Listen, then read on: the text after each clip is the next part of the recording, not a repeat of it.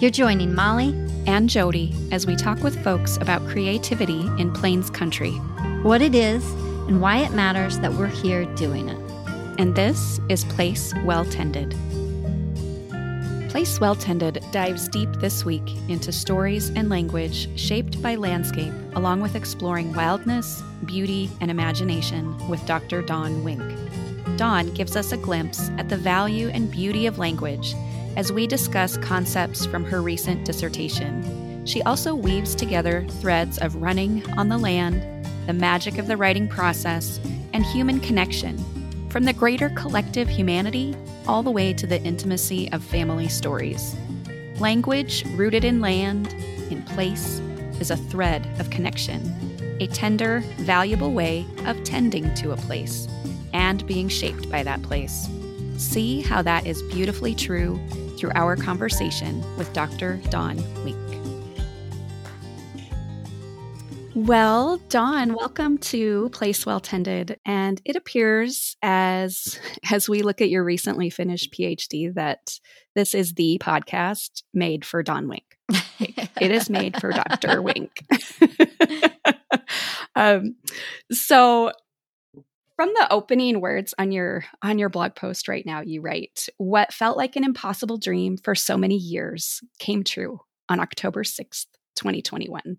I successfully defended my dissertation, Stories at the Intersection of Language and Linguistic Literatures Through Wildness, Beauty, and Imagination, a Scholarly Personal Narrative." Tell us what that means. Oh, thank you so much, Jody and Molly, for inviting me, for sharing this time. I am delighted to be here, and your whole focus, as you read the focus of this podcast and what you both have created, like I found myself, like when you just, that energy when it moves through you when you read that. So thank you so much. Yeah, it really did feel like an impossible dream for multiple reasons. And as you both live, it's interesting because I live a life with that composed of different worlds, as I think so many of us do. And one of those worlds is very academic, with my background in multilingual education and linguistic human rights. And then I'm also a creative writer with fiction and nonfiction, very place-based, land-based, and do a lot of writing. And then, coming from a ranching background with regenerative agriculture and all of those roots. And so, but I always felt like I often felt like I was a separate person in each of these worlds that I lived in. And there was a little bit of overlap, in my creative writing for sure, in my ranching with Meadowlark and those worlds coming together. But with my writing with kind of my academic world and my creative writing world, it always felt very separate. Like I was either in my creative writing world or academic. And when I decided to go for my PhD, I knew I didn't want to separate those. I just knew that I'm just at a place in my life where I don't live separately. I try to bring my whole being to each of the contexts that I'm in. And what I didn't know if that was possible or not. And so I found, through several years, I found a doctoral program that it's based in transdisciplinarity, which is, across disciplines. And I knew that what I had hoped to do is ecolinguistics, which is very much within the academic world, which is the relationship between the language and the land, and language as an integral element of land. And as we're losing languages, and at the rate we're going, 90% of the world's languages will be extinct within the next 100 years. And you think about all of the wisdom that contained within. And it seems like that, like within my academic world, we all know that, and there's loads of writing going on. And as I read within landscape literature, a lot of the ideas about sustainability and a lot of the ideas about love of the land are very focused in the physical. They're very focused in the geographical. And what I hope to do is to integrate language as element of landscape within the broader genres uh,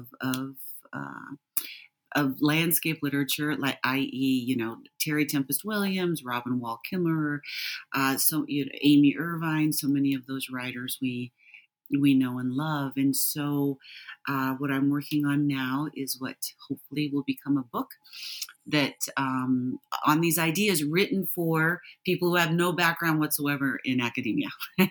And hopefully it will be approachable and will be poetic and exciting and all of those things to broaden this conversation is my hope. I love that. So that kind of leads into my question. My next question is what's next? What are the practical ways that you live out this dissertation in a way that does flow into the rest of the world that's not rooted in academia? And that whole idea of experiencing language and landscape through the lenses of wildness, beauty, and imagination. I really believe that, and I very intentionally try to live that every day. And as both of as we've come to know one another, like I'm a runner, and I just came back from a run. It's like I gotta run fast. These are the ideas that I think about when I run, and people have asked me, why should I care about language in light of climate change? And I think that's a really valid question. And why should I care about, these ideas? In kind of thinking about, okay, wildness, beauty, and imagination. Well, okay, well, what does that mean, Dawn? And for me, I very much experience beauty through a holistic lens of wholeness. And so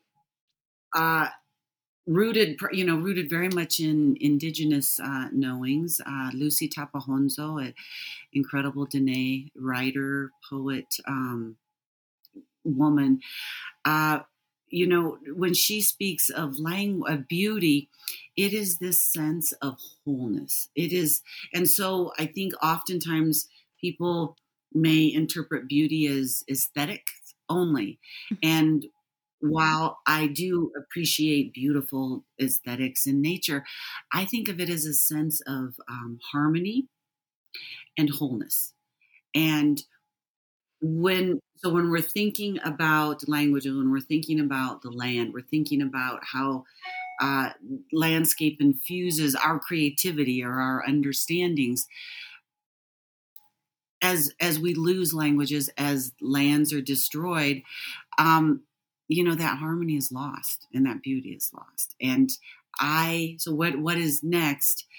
Hopefully, through writing, through talks, through conversations, more awareness. We just broaden the conversation about these ideas about the vitality of languages and the wisdom that each language embodies, that comes directly from the land where it was, grew to be and was created. Can you talk a little bit more about what that means, that language comes from the land? Ooh, yeah. Well, I'm thinking about especially, focusing on our heritage in the plains. One of the things that that I was very mindful about with all of these ideas is getting out and walking the plains or riding or, whatever it is through every season, because I wanted to know what was happening on that particular day of the year. I wanted to smell it. I wanted to see it. And so much of, and of course, indigenous languages that came inherently from the landscape. It was a reflection of the land and language, plants, animals, all were integrated, all were living beings, all were living entities. Languages are living entities.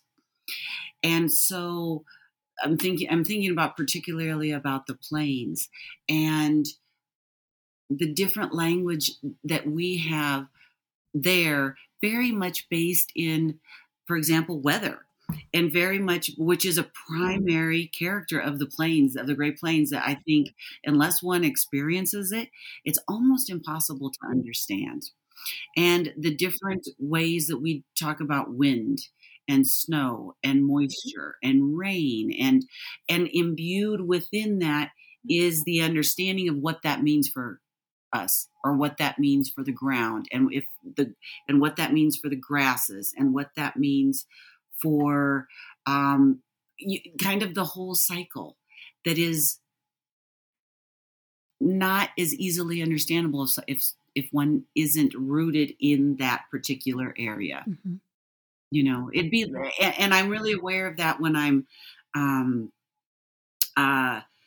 it's interesting, like the language of forests, of like real, like huge forests, is not one that I'm terribly familiar with.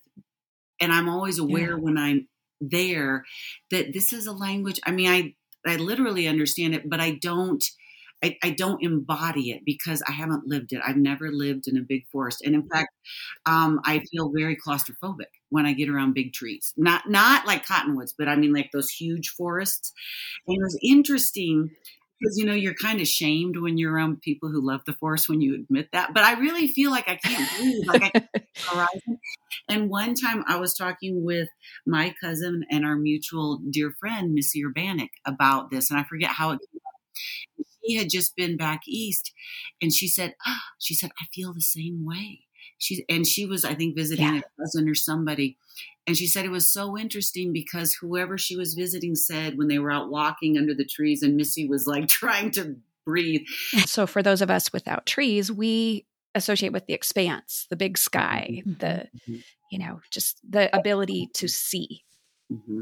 And I'm thinking about how different places where I've traveled and noticing that feeling. So for example, Jim and I took our honeymoon a long time ago to Hawaii, and that strange feeling of being limited by an island, like, oh, this is a strange kind of feeling, or the feeling in a city. Yeah, and the names for plants and what those plants do and what they hold, and the historical wisdom throughout generations and centuries, thousands of years. Does part of your study or your interest involve what happens when you aren't surrounded by the natural landscape? So say you're in a city and that is your lived experience. What happens then? That's interesting. This was that was not an intentional part of my study, but it's been it's interesting. I lived in San Francisco for a year. And that's when I discovered that I am a woman who needs the land and the horizon. This year, I was in this incredible city that people love and come from all over the world. And it's the first time I had lived any place where I couldn't see the horizon. And that's where I discovered that it's interesting because my particular passions are really around,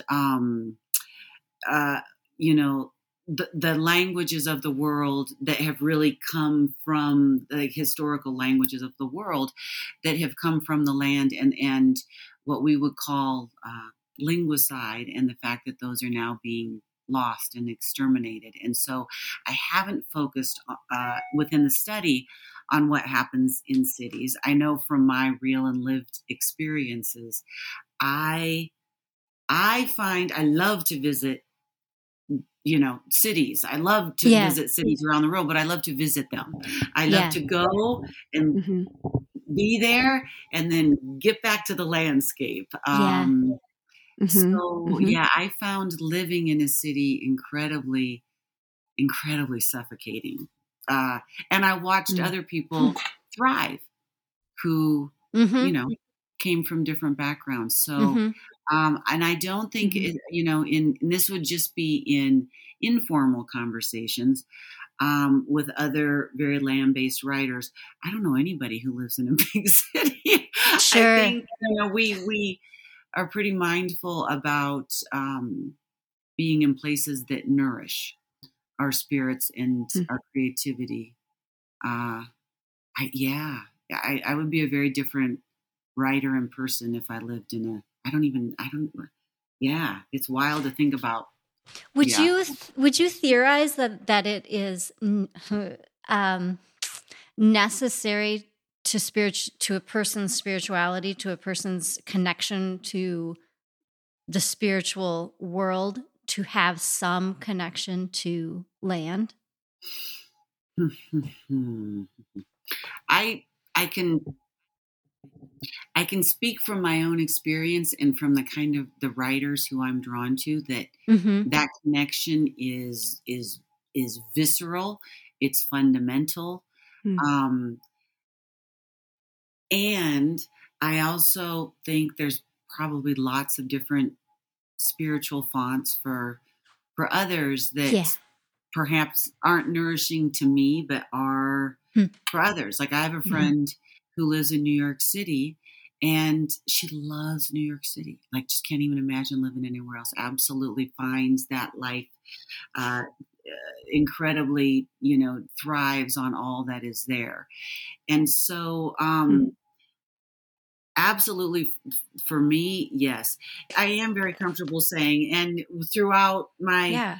uh, many years of, and between, I've kind of been reading about this and thinking about this and living this for about 25 years or more. So there's a lot of thought that has gone into this. And so I am comfortable saying that as we globally are more and more distanced from a land-based life, that first of all of that wisdom that we're losing.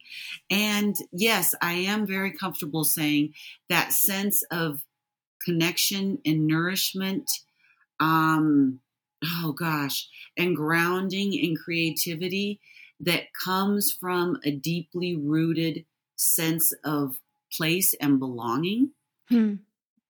We absolutely, I feel, are losing that. And that is expressed in many different ways, including the loss of language. But I also really feel like this sense of a loss of belonging, of that comes from being grounded in a landscape that feels like you belong in it and that you belong with it. Yeah, absolutely. And it's interesting because while my parents and our family ranch is in South Dakota, I grew up on a ranch in southeastern Arizona, in the middle of nowhere, with the Sonoran Desert. And so I feel very blessed that there are, that's also an environment that when I'm there, I feel like my spirit is at ease. And I feel like I can, I just feel like my spirit is at ease. And both of those settings where I feel most connected are definitely when I'm out walking in the desert, when it's like when I feel the sand crunching under my shoes, or and when I'm walking or riding on the prairies. That sense of nourishment and openness. Mm-hmm. Mm-hmm. That is so woven into, I think, what Jody and I are trying to investigate and uncover in this podcast, Mm-hmm. Mm-hmm. but said so much more clearly and with solid footing underneath it. Don't you feel, Jody? I do. I'm thinking about how, as Dawn, as you were talking about walking Mm-hmm. in the desert, walking on the prairie, what that sounds like beneath your feet. And we visited with Sarah Dorn earlier in our season, and she talked about walking in the Black Hills, and you get out and there's the mica beneath your feet, and how it looks different, but yet, and it sounds different. It's interesting. I mean, being two things. Hopefully I'll remember both of them. Being familiar with both of your art and lives. I can. I mean, you both very much. I can see a reflection of your connection with the land expressed through your art, and also expressed through the way you walk through the world. I mean, that sense of connection and creativity really comes through, which is, of course, incredibly, it's incredibly resonant for me. And I also believe that there's something that energetic, that land-based energetic resonance and creativity, I do believe that's something that people feel even if they can't articulate. There's something there. It's like, I feel connected to that. Even if that person may not understand why, they just know that there's that sense of connection. And I think that as artists and writers, what we do is we work with that very intentionally. That is, that's a deliberate way that we walk through the world. But I was thinking also about that sense of connection with nature and distance or connectivity or spirituality. Robin Wall Kimmerer, and she wrote the incredible Braiding Sweetgrass. She talks about with the loss of indigenous languages, suddenly, it wasn't sudden, but how pronouns that were embodied with a gender suddenly became it. And when one speaks under other languages, like we know, in Spanish and in many other languages, nouns are gendered. And the pronouns reflect that. But in English, it's it. And so what she posits and asks us to, invites one to think about is, she said, what if instead of saying it, and the word that she chooses is ki, K-I, from her own indigenous heritage background, but it's gendered. And so when talking about trees, suddenly, instead of talking about it's that somehow allows a distance, it's as if it was a group of women.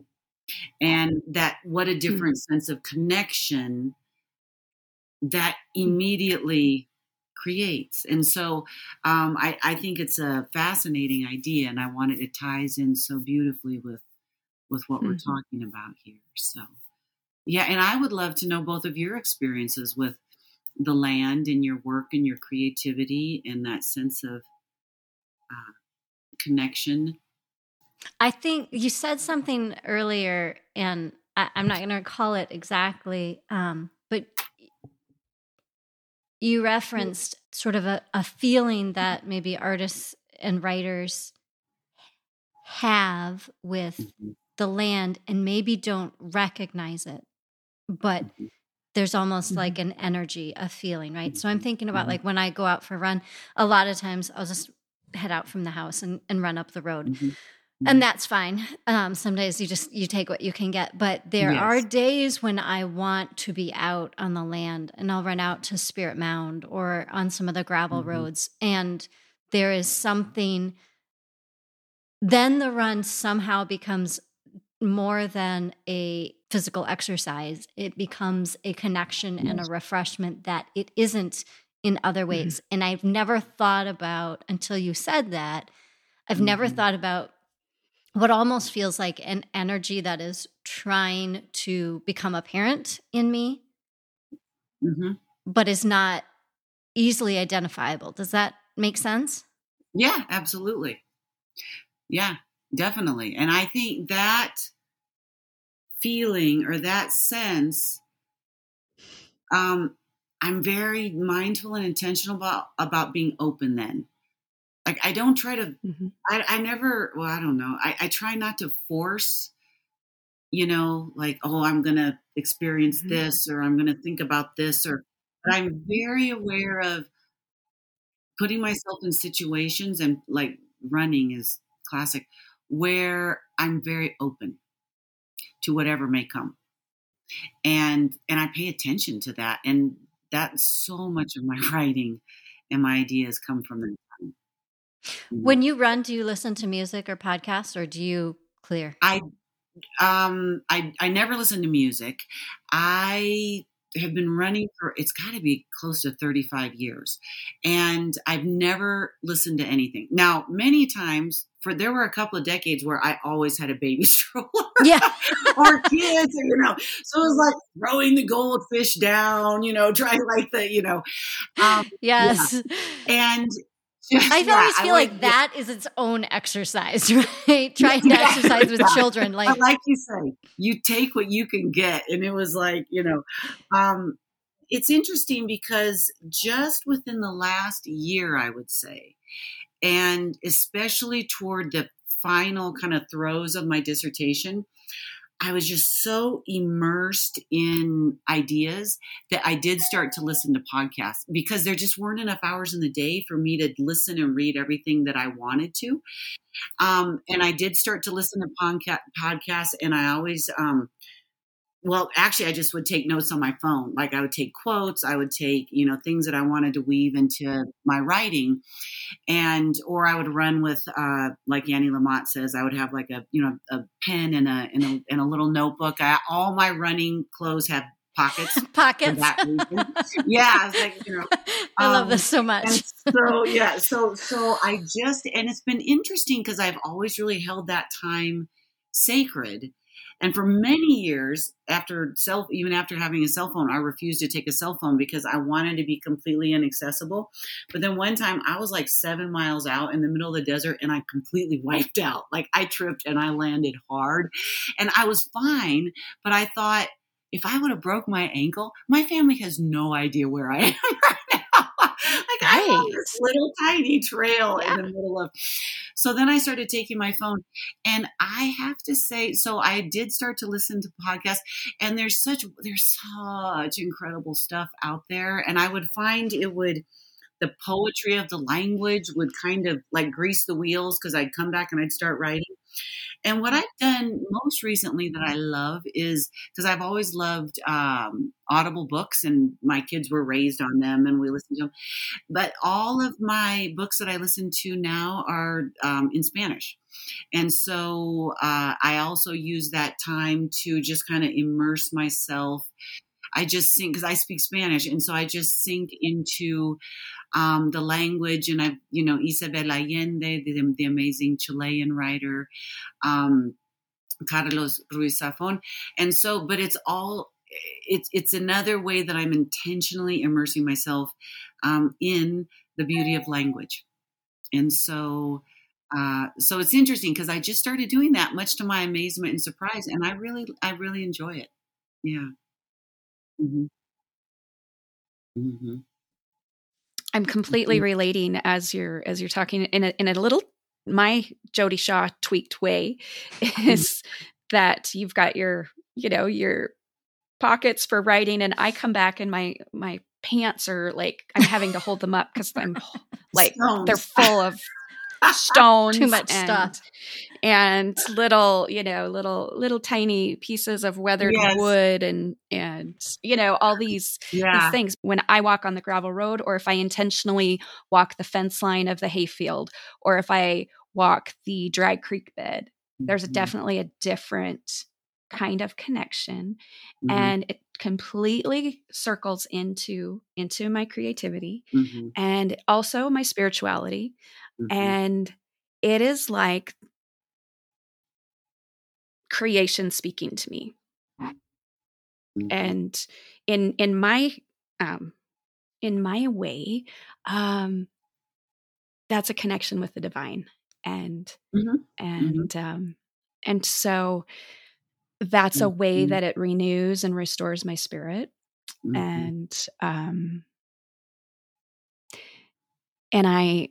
so to me, there's a whole lot of rootedness in my faith that comes through that creation too. And so spending that time in the land and the landscape, I think is a way that the divine speaks to our spirit in a restorative kind of way. It's interesting because when you said restorative, one thing I'm so mindful about with my work is, especially as one of my hopes is to really highlight Indigenous languages and the fact that Indigenous languages are being lost, and cultural appropriation, and to always name that, and with the hope that this work it's the idea of restoration, that idea of restorative, and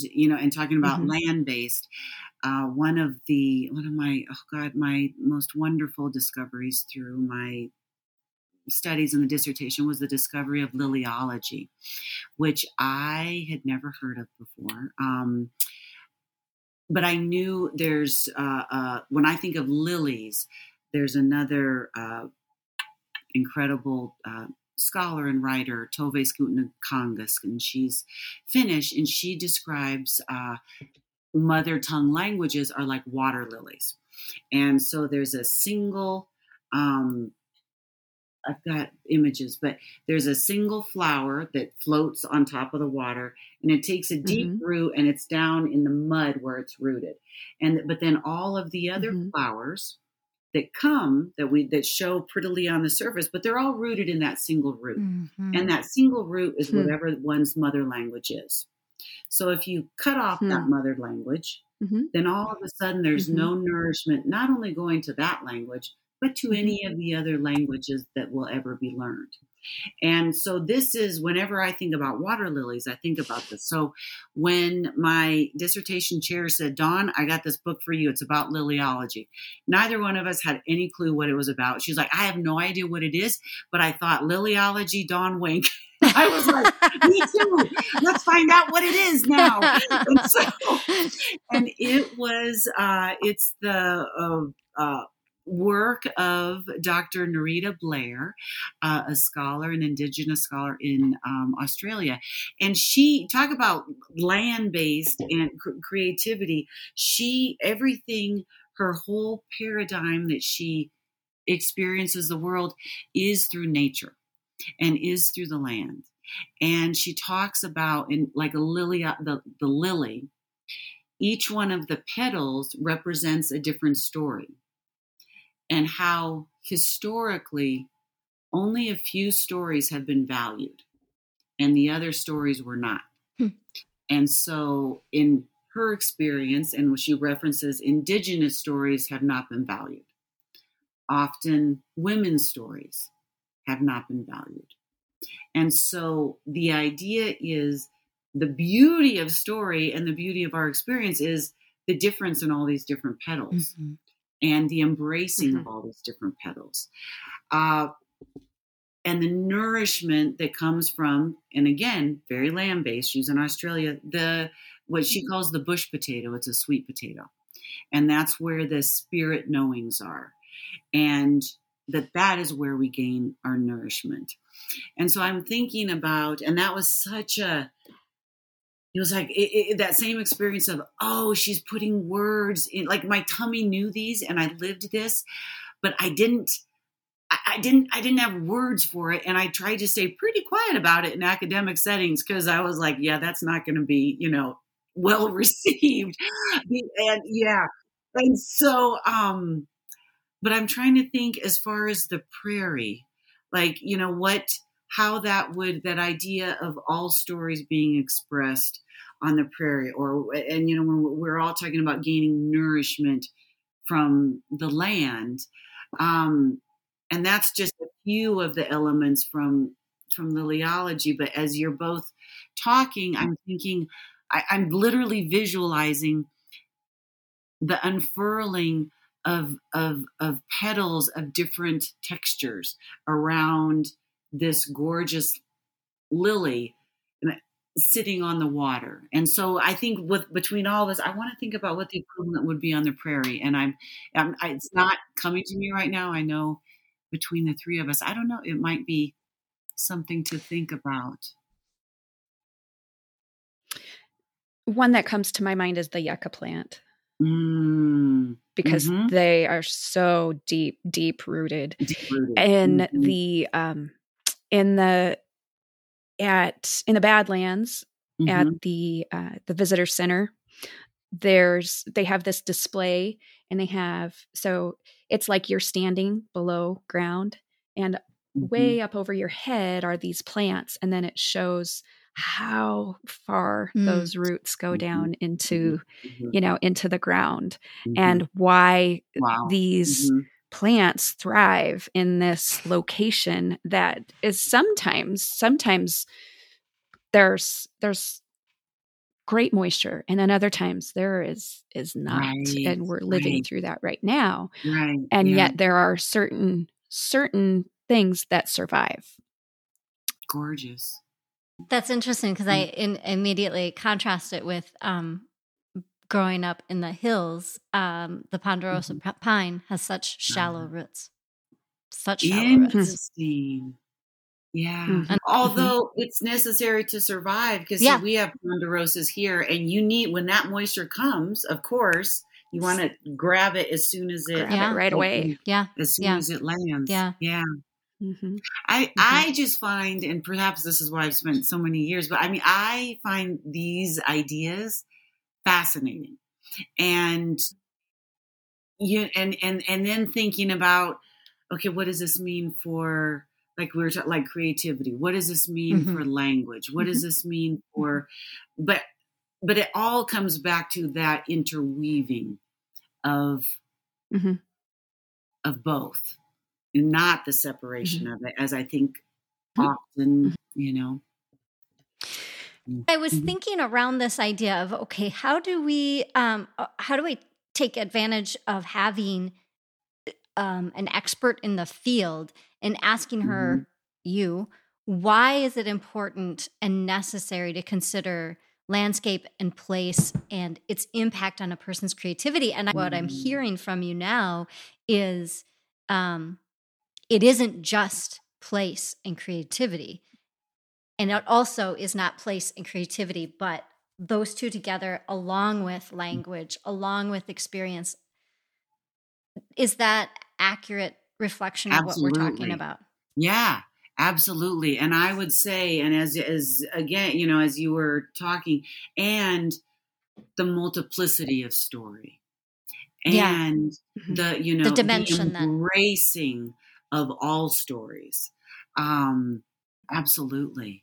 And when we mm-hmm. lose languages, that phenomenally rich texture of multiplicity is lost, and we become ever more monolinguistic, but monochromatic, a single mm-hmm. way of thinking, whereas the wisdom, the beauty, the wildness, the imagination, however it's expressed, in whatever language it's expressed in, coming from these different lived experiences and background and places, just provides mm-hmm. so much more richness and wisdom and to the world and connection mm-hmm. and connection. Because you think about what language, think about families and what languages we speak within families, and what happens when that language is ripped away. Yeah. Mm-hmm. And so all of those connections. Mm-hmm. Even those phrases that we keep as a family, as we were talking about in the beginning of, of Luke's phrase, or I've heard you say numerous times, the mommy lady. Like, the mommy lady. A phrase, yes, that is a unique part of your family. Mm-hmm. Yeah. Right. And, high morning is one of ours. And a spoonful of peanut butter in our house is called big peanut butter. Oh, That's big peanut butter. I love it. But It was only like a year ago because the mommy lady, it's been around for forever. The kids didn't know where they came from. And when Wyatt, my oldest, who's now 26, when he was 1.5 or 2, when he was looking for me, he would say, "Where is the mommy lady? Where is the mommy lady?" And that's where that came from. But the kids were like, "That's where that came from?" I said, "Yeah, did you think I just made that?" That's a direct quote. It's just woven into your family. Yeah. I think it's interesting. I just used the phrase "woven into." You have a blog post about quilting, and I'm thinking about quilts as you're talking now.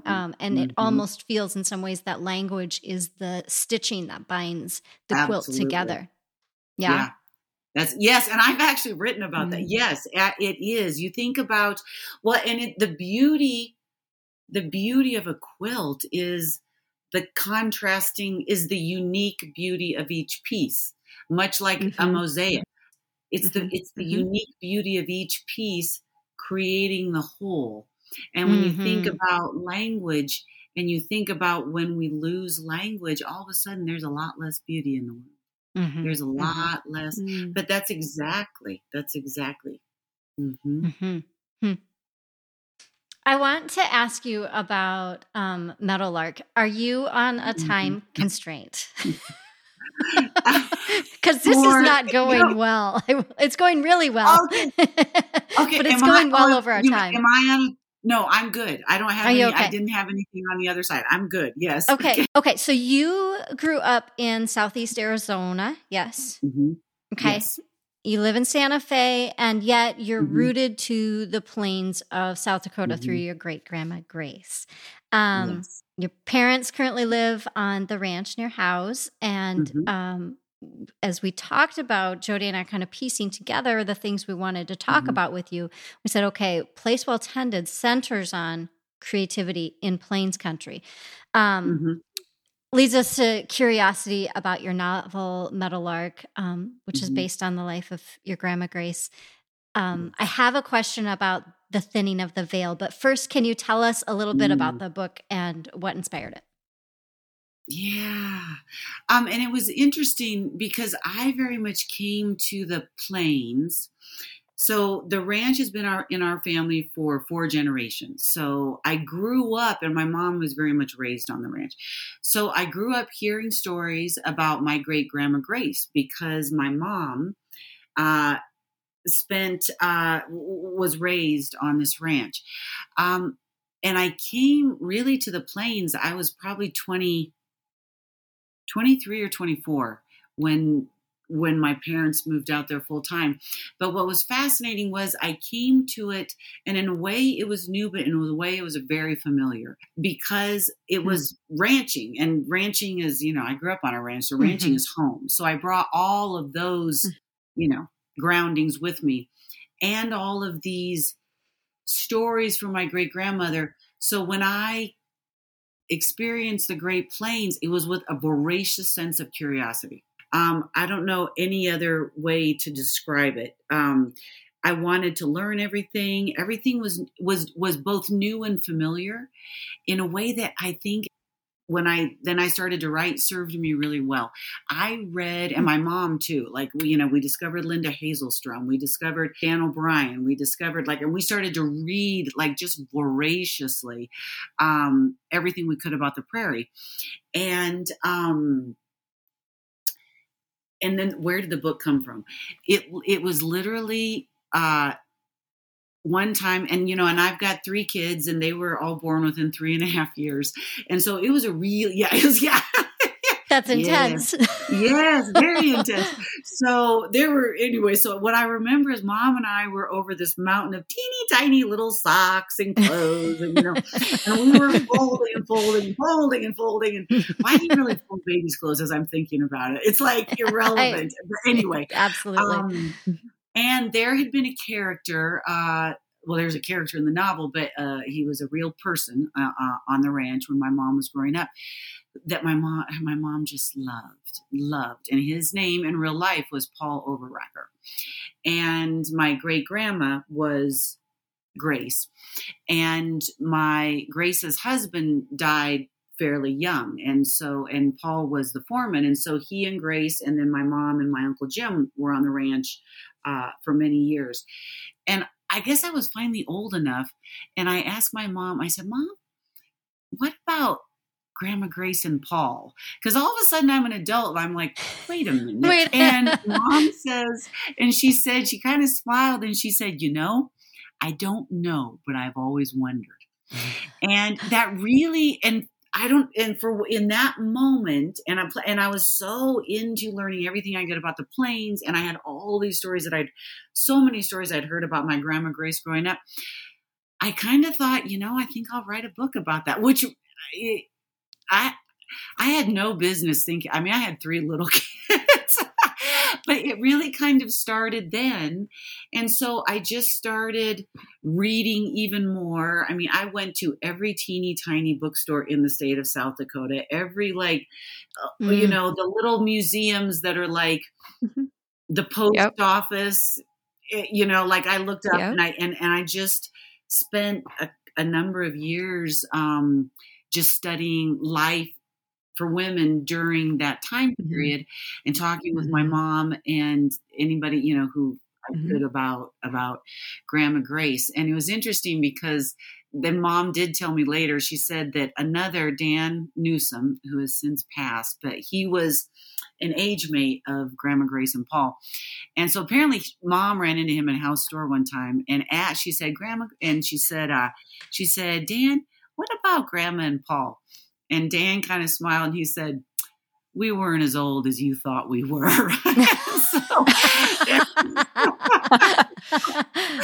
Anyway, so that's all I know. And then I just became completely obsessed with writing this novel. And I was just terrified I would get hit by a bus and die before I had a chance to finish it.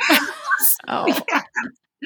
So that's really how it came about. But I had my whole life growing up hearing stories about Grandma Grace.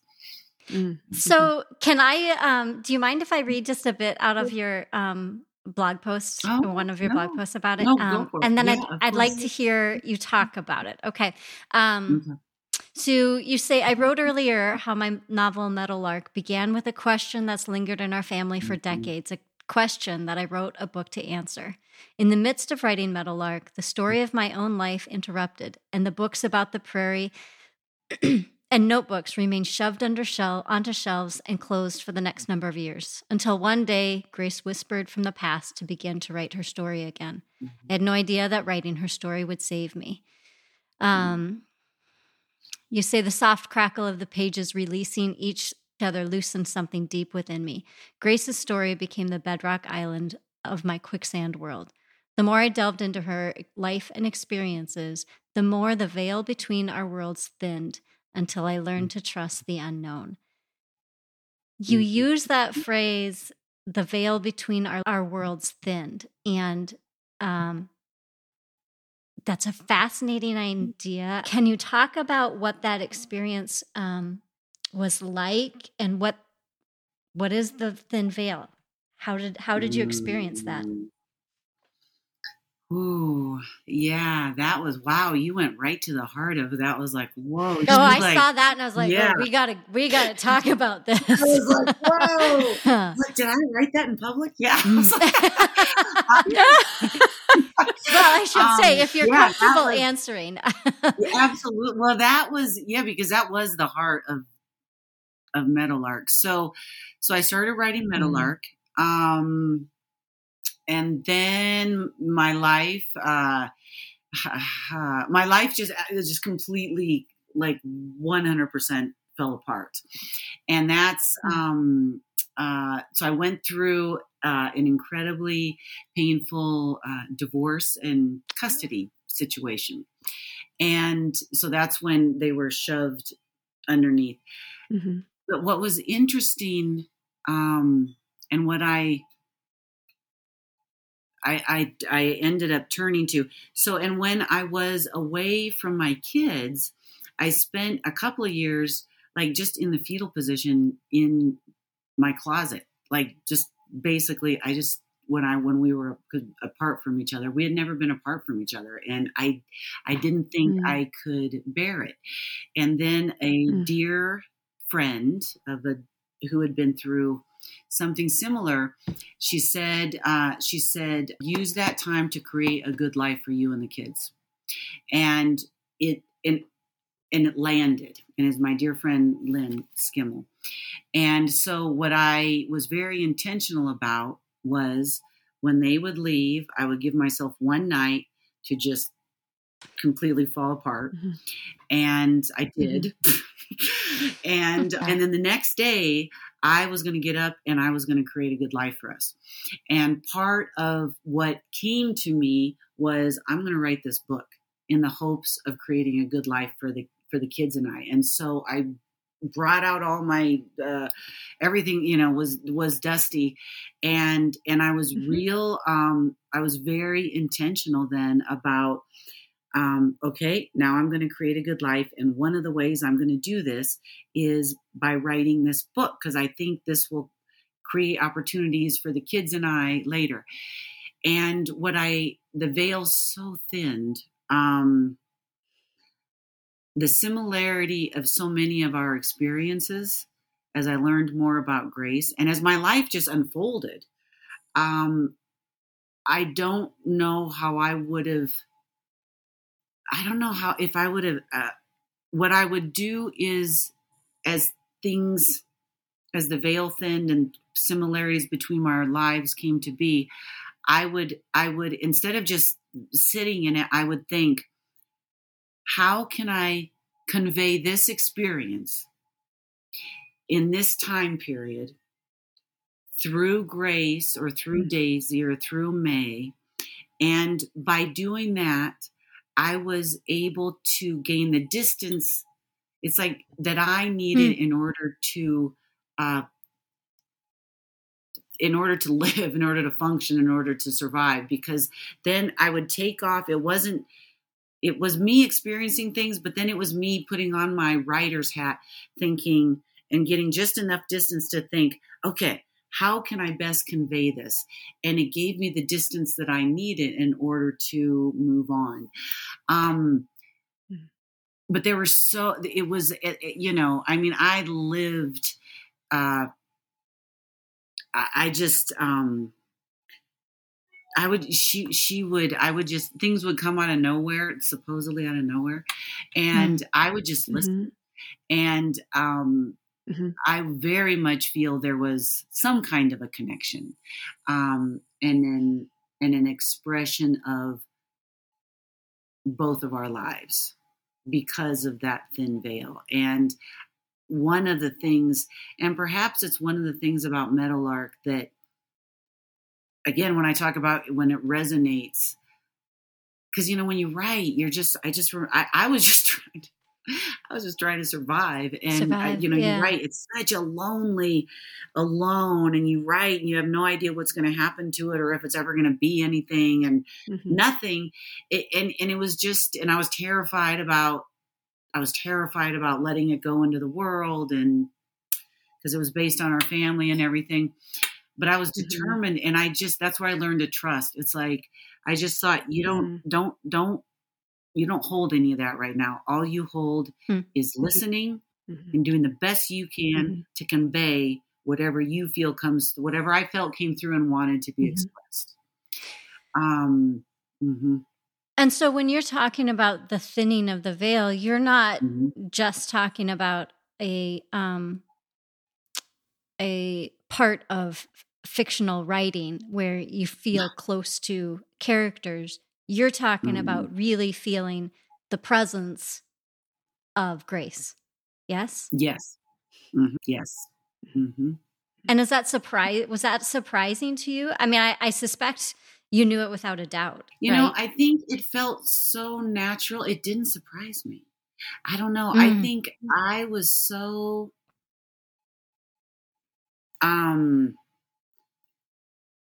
immersed in such incredibly deep feelings the covered such a vast spectrum that it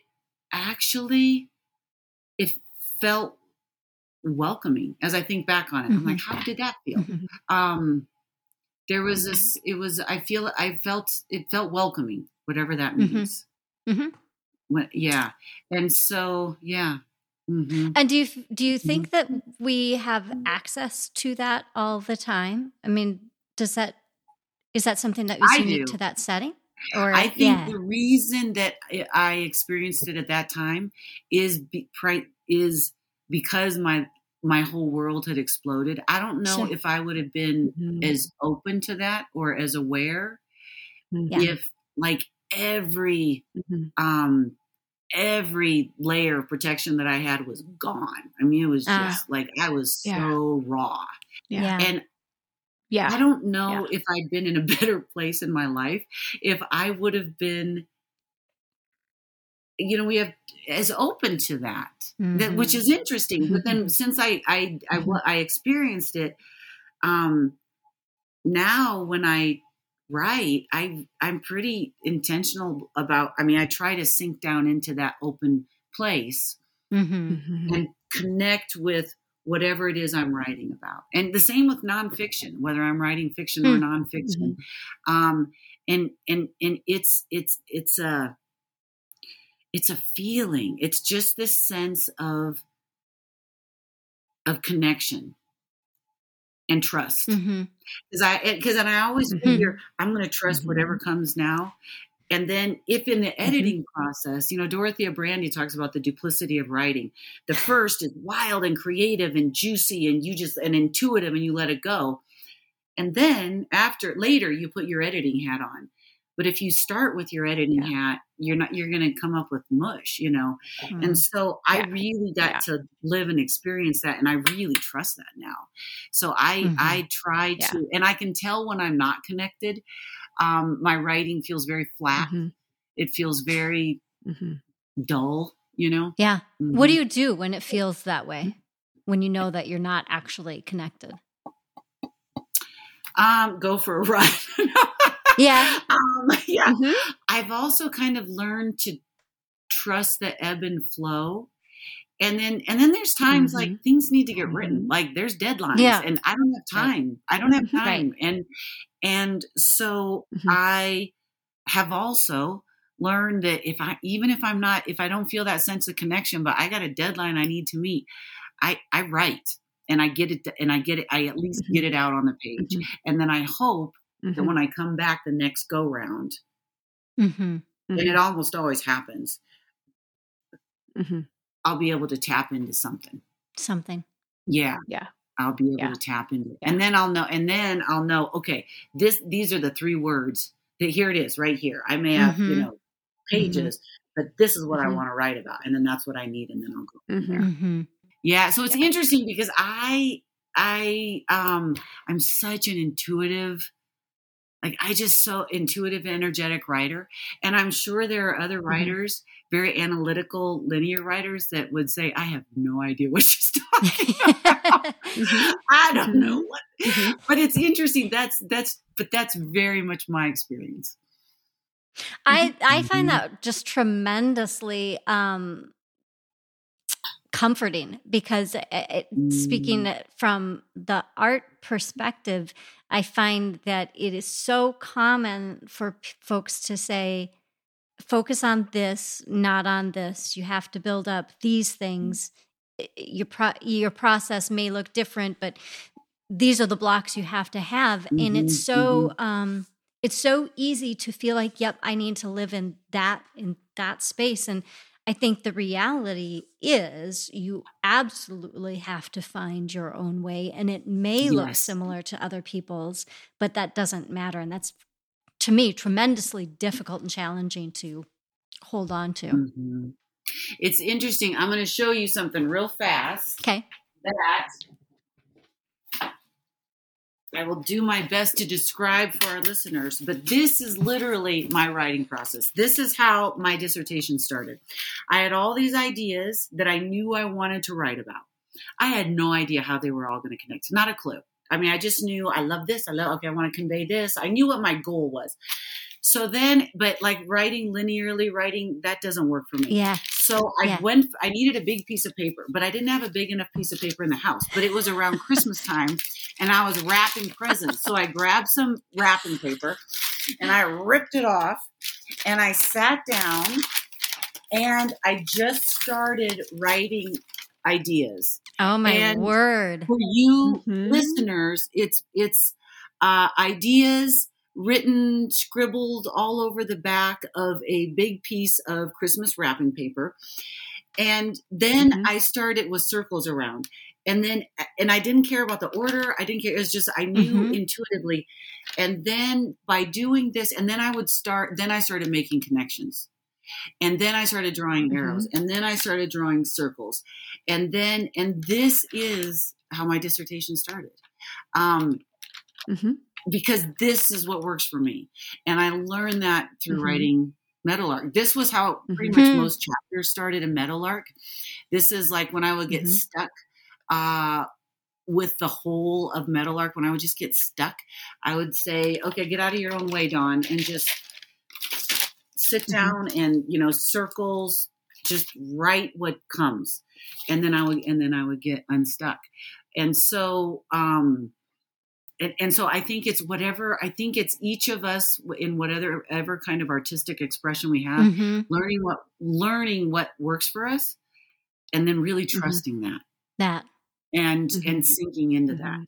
And that I've learned is what that works. Then I can move into the linear, then I can move into the narrative. But I start with the ideas. Yeah. And I learned of it clustering by Writing the Natural Way by Gabrielle Rico. And chapter 1, you can read the whole book chapter 1, and it transformed my life because I was like, I didn't, always before it was supposed to be linear, and I learned this, it transformed my life. Yeah. You're trying to put it all in order before you know what all the ingredients are. You get all the good stuff before you. Yeah. It has just been a true delight to have you on, Dawn. We like to end our conversations with one question. What is it that you think that you are here to do? To create beauty in the world. I've given that a lot of thought, and I really feel that whether that beauty is through parenting, whether it is through writing, whether it is through teaching, whether it is through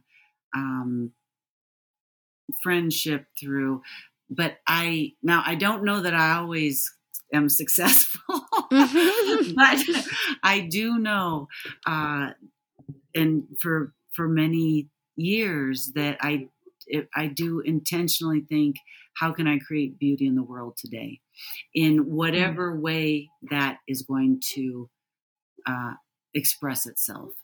And again, beauty in a sense, in an understanding of wholeness, of harmony, of connection. And so how that looks when I'm teaching or presenting